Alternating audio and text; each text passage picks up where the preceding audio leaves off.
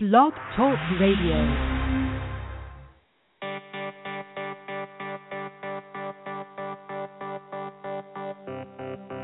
Anyone want coffee?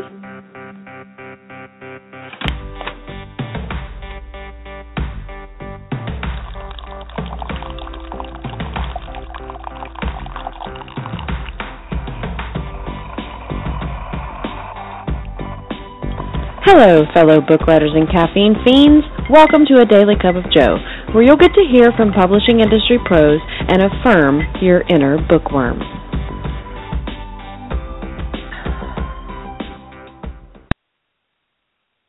Hello, everybody, and welcome to this special Thursday edition of A Daily Cup of Joe. It's usually Mondays that are for veterans of Utopia, those folks who've been with the conference for at least 3 years, poured their heart and souls into the event, and welcomed newcomers with open arms. But hey, we're going with it. I'm Joe Michaels of the Joe Michaels blog, and I'll be your host. I'm over the moon today to have best-selling author Chelsea Fine with me. She's the author of several contemporary romance novels, including Best Kind of Broken, Finding Fate Book 1. Chelsea has been with Utopia since year one, and she's commonly a guest speaker at other conferences around the U.S. You can find her on her website, chelseafine.com, on Facebook, on Twitter, and on Instagram via the links in the show description. I do hope you give her a follow. I feel a lot like I'm interviewing a celebrity today, so please forgive my giddiness and my giggles. Without further gabbing on my part, I give you Miss Fine. Hi, Chelsea. Hello. I'm so excited to be here. I'm so excited to have you here, as you can tell from my intro. So as you can probably also tell from the intro and the show name, I do love my coffee. So my first question for every one of my guests is, how do you drink yours? Oh, well, I drink my coffee with as much creamer as possible. I drink coffee like I'm a toddler or something. I try to mask the coffee taste. So it's just pretty much pure sugar. So like this morning, I just made my fourth cup of coffee, and this morning I'm drinking like you know how like they have the Girl Scouts creamer, like the Thin Mint cookie kind or whatever. That's what I have in my coffee, and it's probably like 75% creamer and 25% coffee. That's how gross. Oh my goodness, like definitely a woman after my own heart. Yes, I love it. So we're here to talk about Utopia, that awesome conference held in Nashville every year. And I have like a laundry list question. So I'm just going to hit through right number one. So what is it about Utopia that keeps you coming back? The one thing that made you realize that you'd never miss a conference if you could help it? Oh, that's a great question. Well, first of all, I think it's important to know that Utopia was the very first book conference I ever went to. And not just as an author, but like in general, in my whole life. I had never. I mean, I've been a huge reader, since I was a little kid. But I had never had the opportunity to go to any kind of like book conference or any event that was really centered around books or publishing at all. And so after I published my first few books and I was invited to Utopia and went, that was my very first experience at anything like that. So it blew my mind on that level, just because, it was a whole new world for me. Yeah. But definitely, okay, so here's the thing. For me, at least, writing, which is so amazing, like it's so fun, and I mean, I get to control characters, and I get to, make up stories all day. It's the best job ever, and it's so fun. But for as awesome as it is a very isolating profession, because like authors, we sit by ourselves, right? We sit by ourselves in our offices or wherever, and we write all day long, and it's just lonely is kind of a dramatic word, but like it's just me and my computer, and I do talk to people like on Facebook and Twitter and stuff all day long, but it's different. That in person contact is just, I don't have like coworkers. I go into an office every day and see. So Utopia was the very first time that I actually really connected with the idea that like I wasn't alone in this job, you know, like it was even though I knew that, right? Like yeah. I had a bunch of author friends and stuff already, but it's a different thing to go to a place and to like physically, like to hug a fellow author who I've been talking to on Facebook for 2 years, but like to actually see them in person and to like talk to them about like, oh, the struggle of, you know, falling in love with like the bad guy in your book, or, you know, how do you end a series that you're in love with? And there was something magical about that just gave me peace, I think. Like it just made me feel like, oh, I'm so glad that I have these people, that other people know what I go through every day, and other people, they're in this with me, you know. And so that was the number one thing that I took away from the Utopia experience. And that's a very broad thing. I mean, that's something that I get at pretty much every kind of book conference.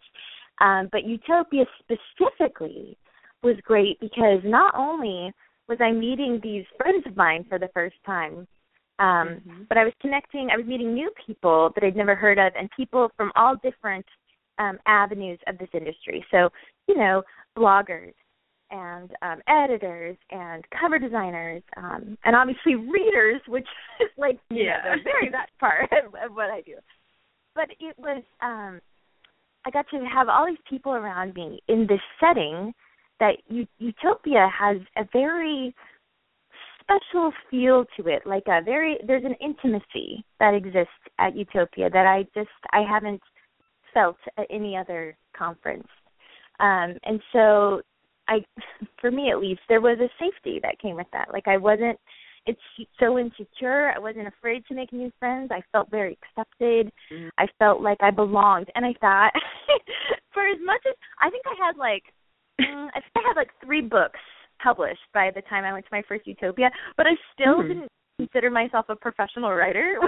like I felt like I was faking it still. Like oh, I hope people don't see through me. And Utopia took that away. You know, Utopia like made me feel like I belonged, and that was, I really did in my head make this like vow or whatever to myself, like I'm going to come to Utopia every single year because this place is where I found myself and like accepted myself as an author, you know? Yes, so, yeah, yes, so I that's do. That's what it is. Yeah. Oh, that's awesome. Heck yeah, that's exactly how I feel about it. Right? It's special. It's special. So I know it was a long time ago that first year, but if you can remember, what was your favorite activity or panel back then? Oh. Well, it was great because it was a long time ago. I'm pretty sure I remember this correctly, though. But there was just a handful of panels, and there was a panel that was a love triangle panel, and I got to be on it, which made me feel like a rock star because I'm like, oh, people are going to ask me questions about love triangles. It's awesome. I felt like a celebrity. And the great thing about this panel was, you know, because all of us, we're all huge readers, right? Like, no matter what you do, you know, in the book industry, you're a reader. You're obsessed with characters and these, you know, fantasy worlds and stuff. But I was at this panel, and again, I'd never been to any kind of, like, book club or book conference before. So I was in a room with, like, you know, 70 people who all, we were all reading the City of Bones series. Was like, it was, you know, like very, I mean, it's still huge and hot, but, you know, we were talking about that as far as, like, love triangles. And I got really passionate about it just because, you know, everybody loves Jace, and I don't know. I got really worked up about it. And I realized that these people, these like 70 other people in this room were as obsessed with this story as I was, and it was amazing. I couldn't get over it. I was like, oh, these are my people. You know, like I sound like a long lost like soulmate. And it was a panel where all we did was talk about, you know, love triangles and, you know, in Twilight or Vampire Diaries or whatever, and just how gut-wrenching they are and how beautiful they are and what a mess they are. And it was just so, elating for me because I don't think I had ever really believed that other people were as obsessively nerdy as I was about characters. So yeah, that was by far my favorite. I was drooling. It was awesome. Is that the panel where your gum flew out of your mouth? Oh my goodness, no. Actually, not that panel, but I will tell you what I did at that panel. Oh, I don't think I've ever told anybody this before. I probably shouldn't tell these stories because I look so crazy. But okay, so I was wearing high heels like I do, and they're very cute. But I sit on one foot, like just when I sit on a chair, like I tuck one foot under like my thigh. I don't know, it's just like a habit of mine. But when I did that, and I don't even remember who was sitting next to me on this panel. Shelley Crane, maybe? Oh, who was it? It was an author, and it was an author that I like had a crush on, like an author whose books I just loved. And it's great. I'm so sorry that I can't remember who it was. But when I went to sit on my foot and I have high heels on, I stabbed her in her leg with the heel of my shoe, like just like a misfit. Like I totally, and she was so cool and started laughing, and I was like, I am so sorry. Did I draw blood? I'm so sorry. So and then I tried to sit like a lady, like properly, like trying not to be a 10-year-old boy at this panel, and it was and that was before it started. So I really kicked it off to a stellar start there by stabbing my partner with my shoe. It was vision. It was but yeah, the gum flying out of my mouth was a different panel that day. But yeah, it was right in line with my typical behavior. Yeah. Oh yeah, you draw blood, you're friends for life, right? Goodness, yes. So, from your perspective, I know that you were there for that first year, and you were there last year. What do you like and not like about the growth and expansion of the conference? Well, I mean, you always root for conferences to grow. You always want anything that you enjoy. You always want it to be successful and to gain momentum and to get bigger. Mm-hmm. Yeah. So, I definitely love that it has received more and more recognition every year, and it's brought in more people. And obviously with that comes more resources and more networking and more information, and that's always good because there's just more to learn and more to do as each year goes on. So I love that. I love that there are new faces every year and that there are new opportunities, and I love that. Like I like to watch it. And there's a part of me that feels like it's a piece of me too, like I'm growing up with it. So I love that. The only thing I don't even know if I would say there's anything that I dislike about it getting bigger or whatever, about it growing, because I don't know, because there's nothing really negative about it. But I would say that there is.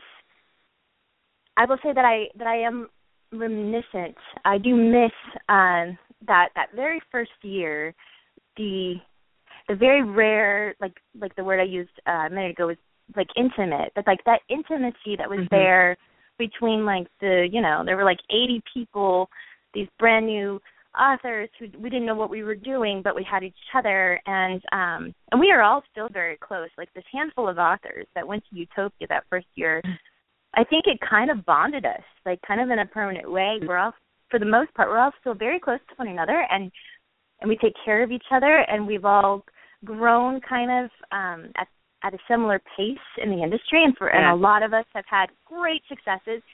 And so that's just such a rare, I think that, we were really, really blessed to get to have that moment in time at that very first Utopia and to grow up together as authors, because now we get to celebrate these huge accomplishments together, and we have this support network that I think is very difficult to cultivate in any industry. But also especially writing, there tends to be a lot of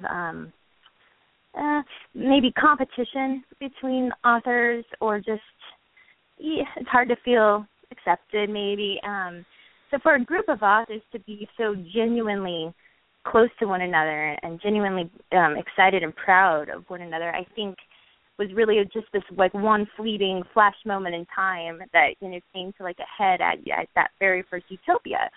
And so I think that that's the only thing that I maybe don't necessarily see every year at Utopia anymore. And not that it doesn't exist. I mean, I'm in a different, I'm at a stage myself and stuff too. But it's bigger, you know, there's more people there. It's easier to get lost in the shuffle, maybe. You know, it's easier to retreat, I guess, without people seeing you. Because the first year, you couldn't go back to your room without someone watching you leave like the panel like room, you know, like. Yeah. And while that was maybe awkward, it was really good because it kept us all together. I mean, we had every meal together, and we literally spent all day every day together. And so that's not there necessarily on the same scale anymore. And so that's the only thing that all conferences they do in order to grow and to become a bigger, you know, a more powerful engine. They do have to lose a little bit of intimacy to get there. I mean, that's just nature, and it's not necessarily a bad thing. But I am so grateful that I got to be a part of when it was, you know, back in the day. Yeah. Well, yeah. Well, take you and I, for example. I saw you not this year, but last year for like 2 seconds before we went into the award ceremony, and then I didn't see you at all this year. Right, and that's because you and I, like the first year, even the second year, you and I, not only would we have seen each other all day, every day, but you and I would have had coffee together, we would have had dinner together, you know, like it's just a different thing now. It is like you do pass people in the hall, and that's maybe you might not see them again, you know. Right. And if you want to have a conversation, it's like it's difficult to find people. If you're like, I want to see this person, you actually have to hunt them. Yeah, I get it. Yeah, that makes sense. Mm-hmm. So, that was an awesome answer. So if you were talking to somebody and they were saying, oh, well, maybe I'm going to the conference, or, you know, I am going to the conference, what is, like, the one piece of advice you would like to give them? Well, so it's going to sound a little bit cliche, and I understand that it's the most difficult thing to do, but my advice would be to meet people, to, like, make a deliberate decision to – I'm not saying necessarily go up and introduce yourself to a complete stranger, because I know how scary that is. That's so scary, and it's not. And it's for me, that's uncomfortable. And I'm a very outgoing person, but that's still uncomfortable for me.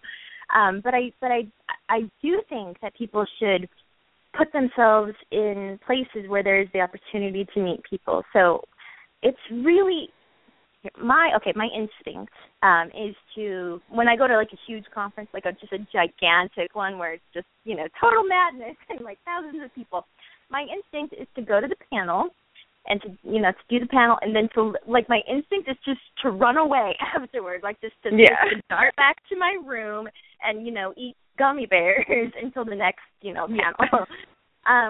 That's my instinct, and I think that's very, I think there's a lot of human nature in that, you know, because there's a lot of, it is just so easy. The last thing I want to do is be standing around and not have anyone to talk to, or to be standing around and look lost, or to be standing around and trip over my shoes. You know, like nobody wants to not have something they're doing, and so it's really easy to just want to retreat all the time. But my advice would be to really fight against that and to stay in those areas, like stay where there are groups of people and try to immerse yourself in whatever activity is going on. If they have a game going on, a lot of times they do these games where go find an author and have them, you know, sign this box right here or something, or go find. And those are great. I know for myself, I love meeting people. I love it when a complete stranger, like a reader or a blogger or another author, I love it when someone will come up to me and start talking to me, because I will cling to you. I will hang out with you all day long if you'll talk to me. And I don't think I'm alone in that. So I think that if there's any opportunity where you can go meet someone or can become part of a group in any kind of setting, I think that my advice would be to take advantage of that, because that is really the more people that you know or feel connected to, the more you get out of these conferences, you know, because it's just it's so great to feel like you're a part of it, you know. So yes, I do, and I think Utopia specifically does that a lot for writers. It puts them out there, you know, with other people and where they can have conversations and feel like they belong. Absolutely. Yeah. So your doubts panel, did you guys touch on that, or was it more like doubts as a writer, the one from this year? Well, it was geared more towards doubts as a writer in a more general sense. But I will say it was the most authentic and emotionally vulnerable panel I've ever been a part of, not just on, but like ever seen, ever been to, ever heard. Heather Hildenbrand, who she's, you know, a phenomenal writer and she's a great publisher. I mean, she does everything she does is golden. But she ran that panel, and it was beautiful. It's like the best word for it. It was a packed room. Like, people crammed into this room. Like, there was standing room only, which tells you something about that topic, you know. Yeah.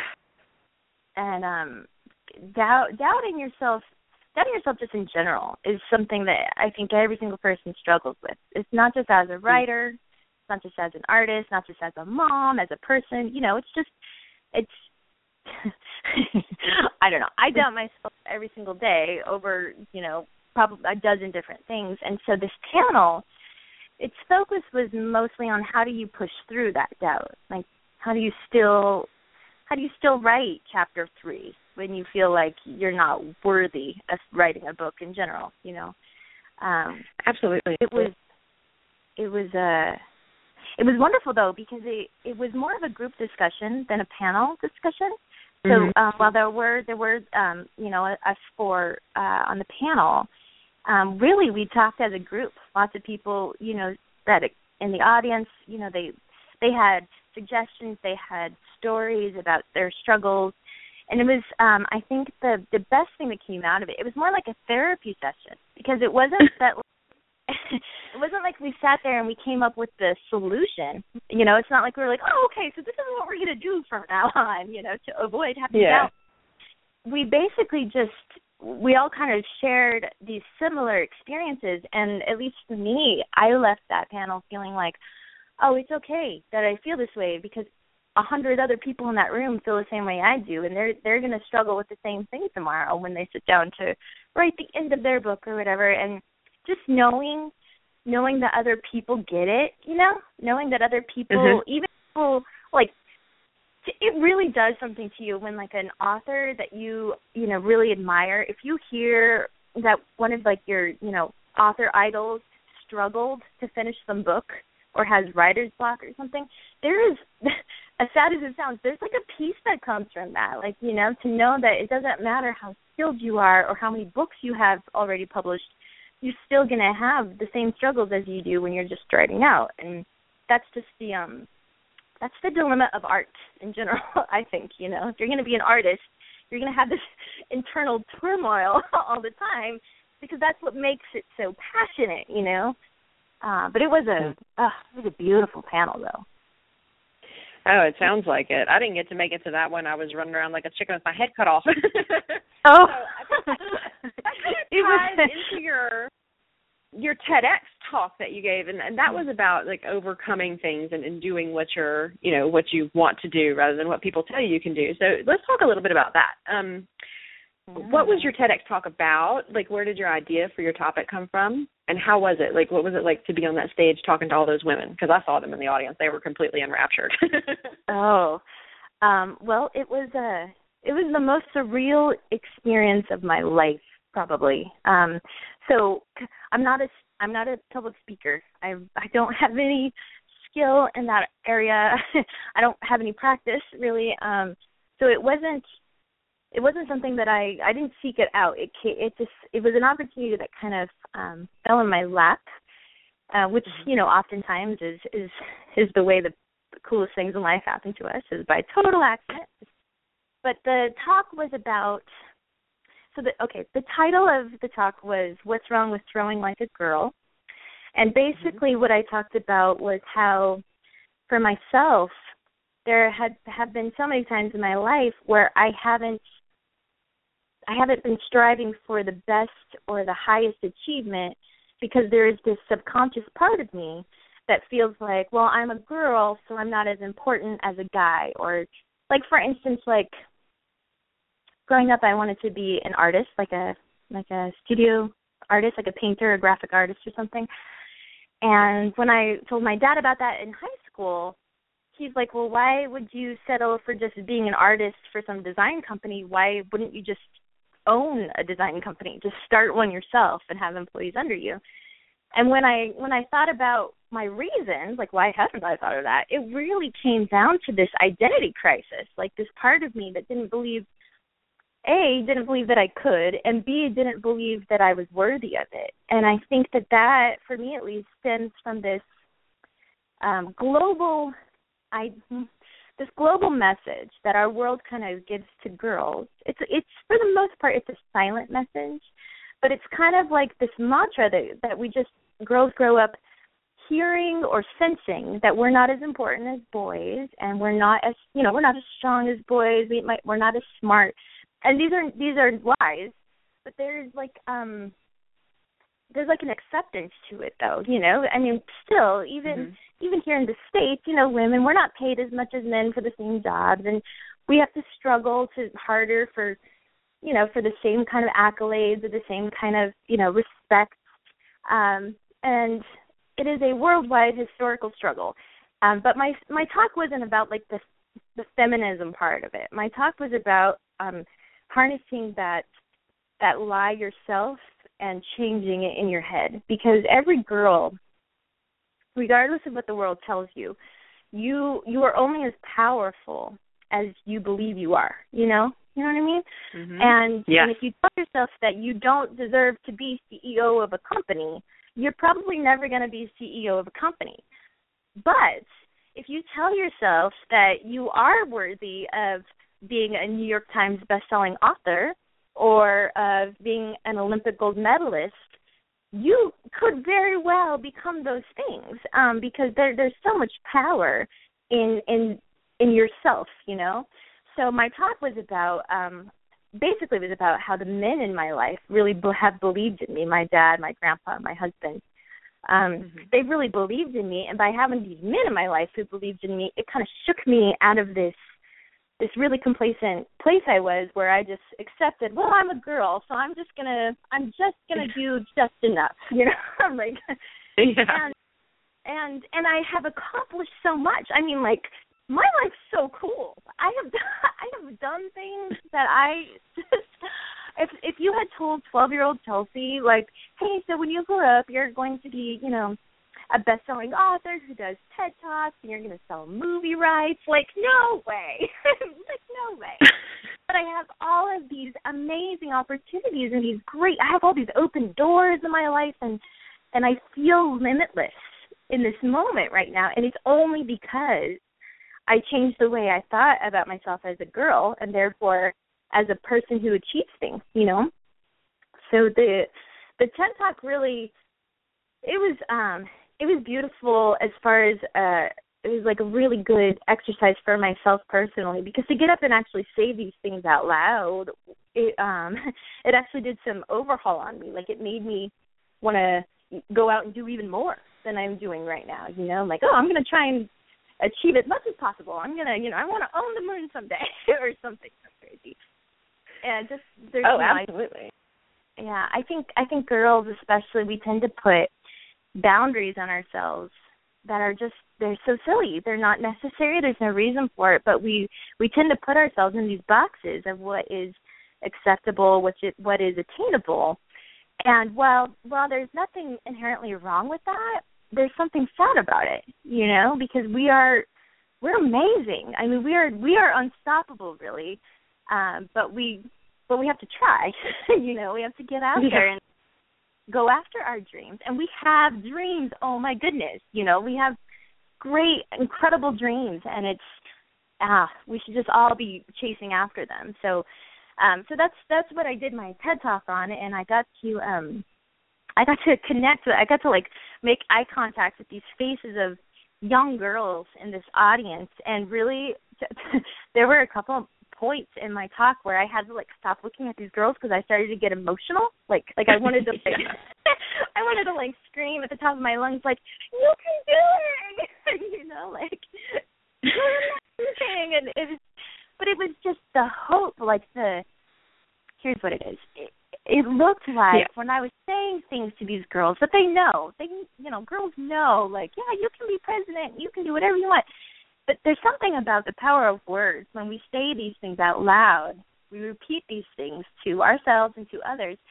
There was like a hunger that I saw in some of these girls' eyes, like they needed to be reminded of that again. And while that was really invigorating for me, it was also heartbreaking because I get it. Like, I need to be pumped up all the time. I need to be reminded that I can do it. And I'm somebody I have this great career going, and I have a great support system, and my whole family is constantly telling me that I'm a rock star. And you know what I mean? Like, I have every advance in the world right now, and I still have to be reminded that I can do it. Otherwise, I want to give up sometimes, you know? And so it's going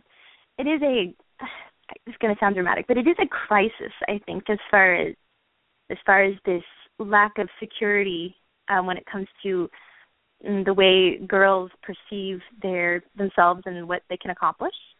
And I love that I got to be a part of maybe encouraging that in a forward direction, you know, because absolutely, I want my daughter to grow up and take the world by storm, you know, but I can't expect my daughter to do that unless I'm going to do that too, you know. So, right. It was awesome. It was so scary to do this talk, but it was so awesome. It sounds like it was awesome. Heck yeah. So your desire for like women who are strong, which I love, by the way, does that tie into the genre of the books that you like to read? Is that what you're drawn to whenever you go to pick up a new book? Absolutely. And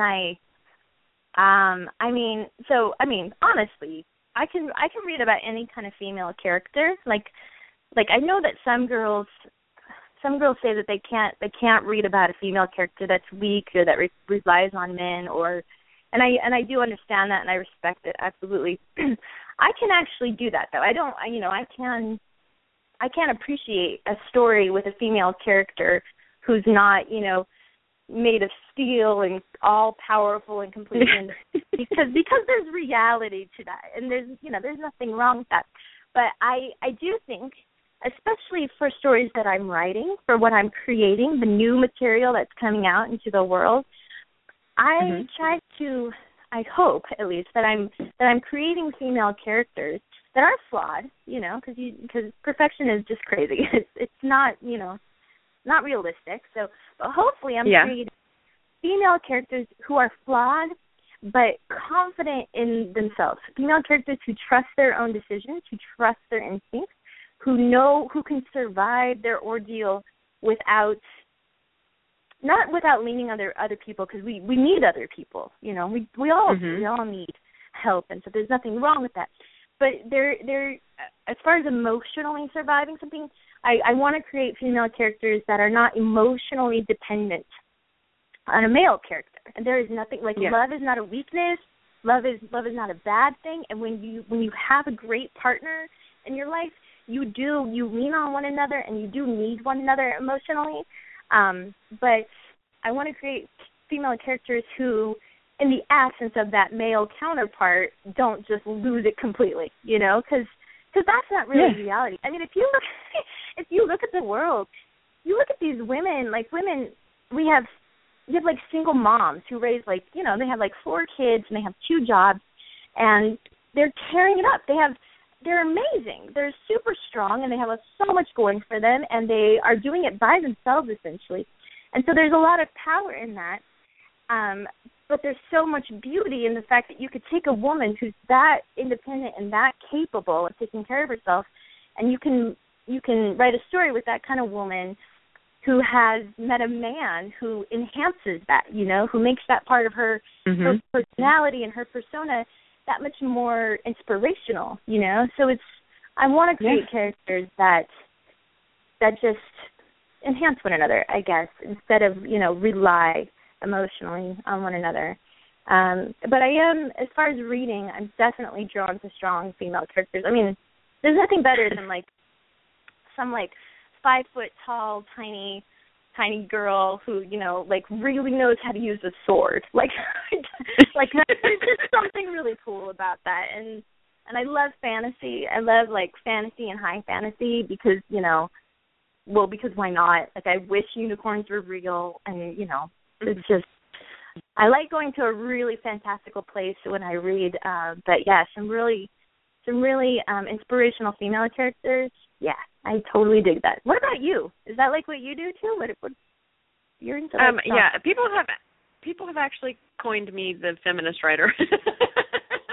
Well, because all of my I know, and I like that, though. Yeah. So, yeah, that makes me happy. I like to write strong females, and I try to instill that in my daughter also. You know, you don't have to rely on someone else. Make it yourself, and then if they're there and you have a great relationship, that's what will make it last. Right? So, yeah. Yeah. So, is that what drew you to write contemporary romance, that you just wanted to see as, like, a strong female, or was it something else? Well, you know, the first contemporary romance I wrote was That's Kind of Broken, and I kind of based the protagonist, the female character in that book, I kind of based her on me, or the college version of me. And I think that, yeah, I know I'm answering this question all slowly, like I'm not really sure.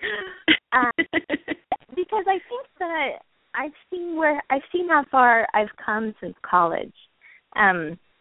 Like I've seen what these last 2 years, how they've kind of shaped me and molded me, but I had to start somewhere, you know, and high school is kind of, you know, I think it's really difficult to have your own carved out identity in high school, but college, at least for me, was the beginning of that. It was the beginning of me figuring out who I was, and I think that's a really common trope, you know, in real life and in stories. So when I sat down and started writing That's Kind of Broken, I kind of wanted to write a story about a character, this Pixie character, and have her kind of be me and make the decisions that I would have made in college, you know, with her circumstances and stuff. And yeah, and because it's I think it's really easy to run back home or to run back to things we know when life gets hard and stuff, and there's nothing wrong with that. But I wanted to write a story about a character who kind of had to figure it out without having a place to run to, you know. And that's how I felt in college, personally. I'm like, okay, I'm here, and I don't have anyone. I'm going to have to do this together. But yeah, and then from there, it was just like, and I know you know all about this, but like once you tap into something like that, like in a genre, you want to keep doing it, you know, like you want to go deeper, you know, and you know all about that. And so with that, I was like, well, I need to write more characters that have this, you know, things going on in their lives that don't know who they are, and more characters, and my female characters.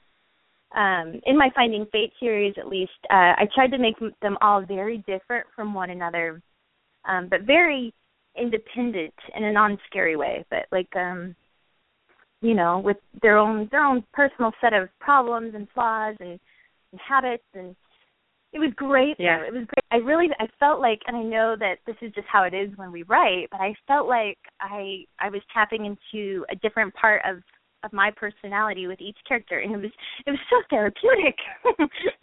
Yeah. But it was, yeah, I did like to do that. I love to do that. And then when you finish a book and you're like, oh, I'm proud of that character. She made it through. It was awesome. Yeah, or she conquered the world, right? I get it. I totally get it. So, we only have about 5 minutes left, but really quickly, define what you think success is. Because I think this is important for every author to do before they ever start writing, that they have to have that definition of success or they're never going to really feel successful. So what is your definition of success? First of all, you have the best questions. These are thank you. Great. Okay, so in a broad sense, I would say that success for me is something that I accomplish, something that I never thought I would be able to do, that I do. Just because that is technically success. That is, I didn't think I was able to do that, and look, I did it. But in a more specific writer kind of sense, my personal success goal or whatever, and I actually wrote this on my blog. So I started my blog like a week before my first book came out. And I didn't know what I was doing. Like, I was completely clueless. And I didn't know what you were supposed to write on blog posts either. Like, I had no idea what blogs were for. I was so confused. So I wrote on my blog, my book's coming out next week, and I know I don't have any followers on this blog, so nobody's reading this post. But I've been thinking about, what is it that I want, and what I wrote was, I think if one person somewhere in the world who doesn't know me personally, so like it can't be like my grandma or my sister, but if just one stranger reads this book of mine and connects to it, that's enough. That is me achieving the success that I want. And I know that sounds really, it's very minimal, I guess, like especially in retrospect now. But at the time, like, and still to this day, like with every book that comes out, that's really what my goal is. Like, I just want one person to read whatever story I just wrote and get it. I mean, I know you know. Like, yeah. Just one person that just feels it the way you felt it, because we write these stories because they come out of us, they're a piece of us, they're real, they're like a living thing, and we write them, and it's like, and then we send them into the world, and we cross our fingers and just hope that they reach the person they're supposed to, because it's not, or it shouldn't be at least, I feel, it shouldn't be about the masses and the ratings and, the numbers game as far as how many people read it and how many people like it. It should be about, like, the content. Like I just created a story for a purpose that I don't know. Like, I don't know why that was inside me. I don't know why it was so passionate inside me that I needed to get it out. Mm-hmm. But I'm going to trust that it's going to go out there into the world, and it's going to find its purpose. And that one stranger reading it, for me, is the purpose. And so that is my personal gauge of success, and I mean, and I would love to just have other people. I would love if I had to tell people, like, oh, here's the definition of success, as far as writing goes, that's what it would be. Because for me, like, and I remember the first person who ever contacted me, stranger that contacted me after they read Sophie and Carter, which is my first book. It was a little Facebook message from a girl, and she lived in Boston. And I don't remember what it said exactly, but she said, "Thank you for writing this book. I read it. I loved it," and I cried. I sat at my desk and I cried like happy tears, because I was like, oh, that's the purpose. My book did what it was supposed to do. That girl in Boston, she gets it, and it felt like she was a part of me too. And it was just like this. Like, I have goosebumps right now, even just thinking about it. It was just this very. It just felt like it had come, like it completed its path, and everything after that, every person who read it or liked it after that was just icing on the cake. So absolutely, and that is the perfect note to leave with today. Oh my goodness, that's just awesome. You think of success the same way I do. When one person connects and it changes the way they feel. That's it. Yes, ma'am. I love it. So thank you so much for joining me today. Oh my goodness, it was awesome to have you. I'm so honored you let me steal you away from the keyboard. Well, thank you so much. This is so great. Thanks for letting me just talk and talk and talk. You were awesome. I appreciate every second of it. Thank you so much, Chelsea. Oh, thank you. Once again, for all you listeners, be sure you check out Chelsea's website at chelseafinebooks.com and go pick up a copy of one of her books today. Links are in the description of the show. Be sure and follow the show to keep up with all things Utopia interviews. Thank you all so much for listening to A Daily Cup of Joe. Until next time, may your coffee be hot and your muse be loud.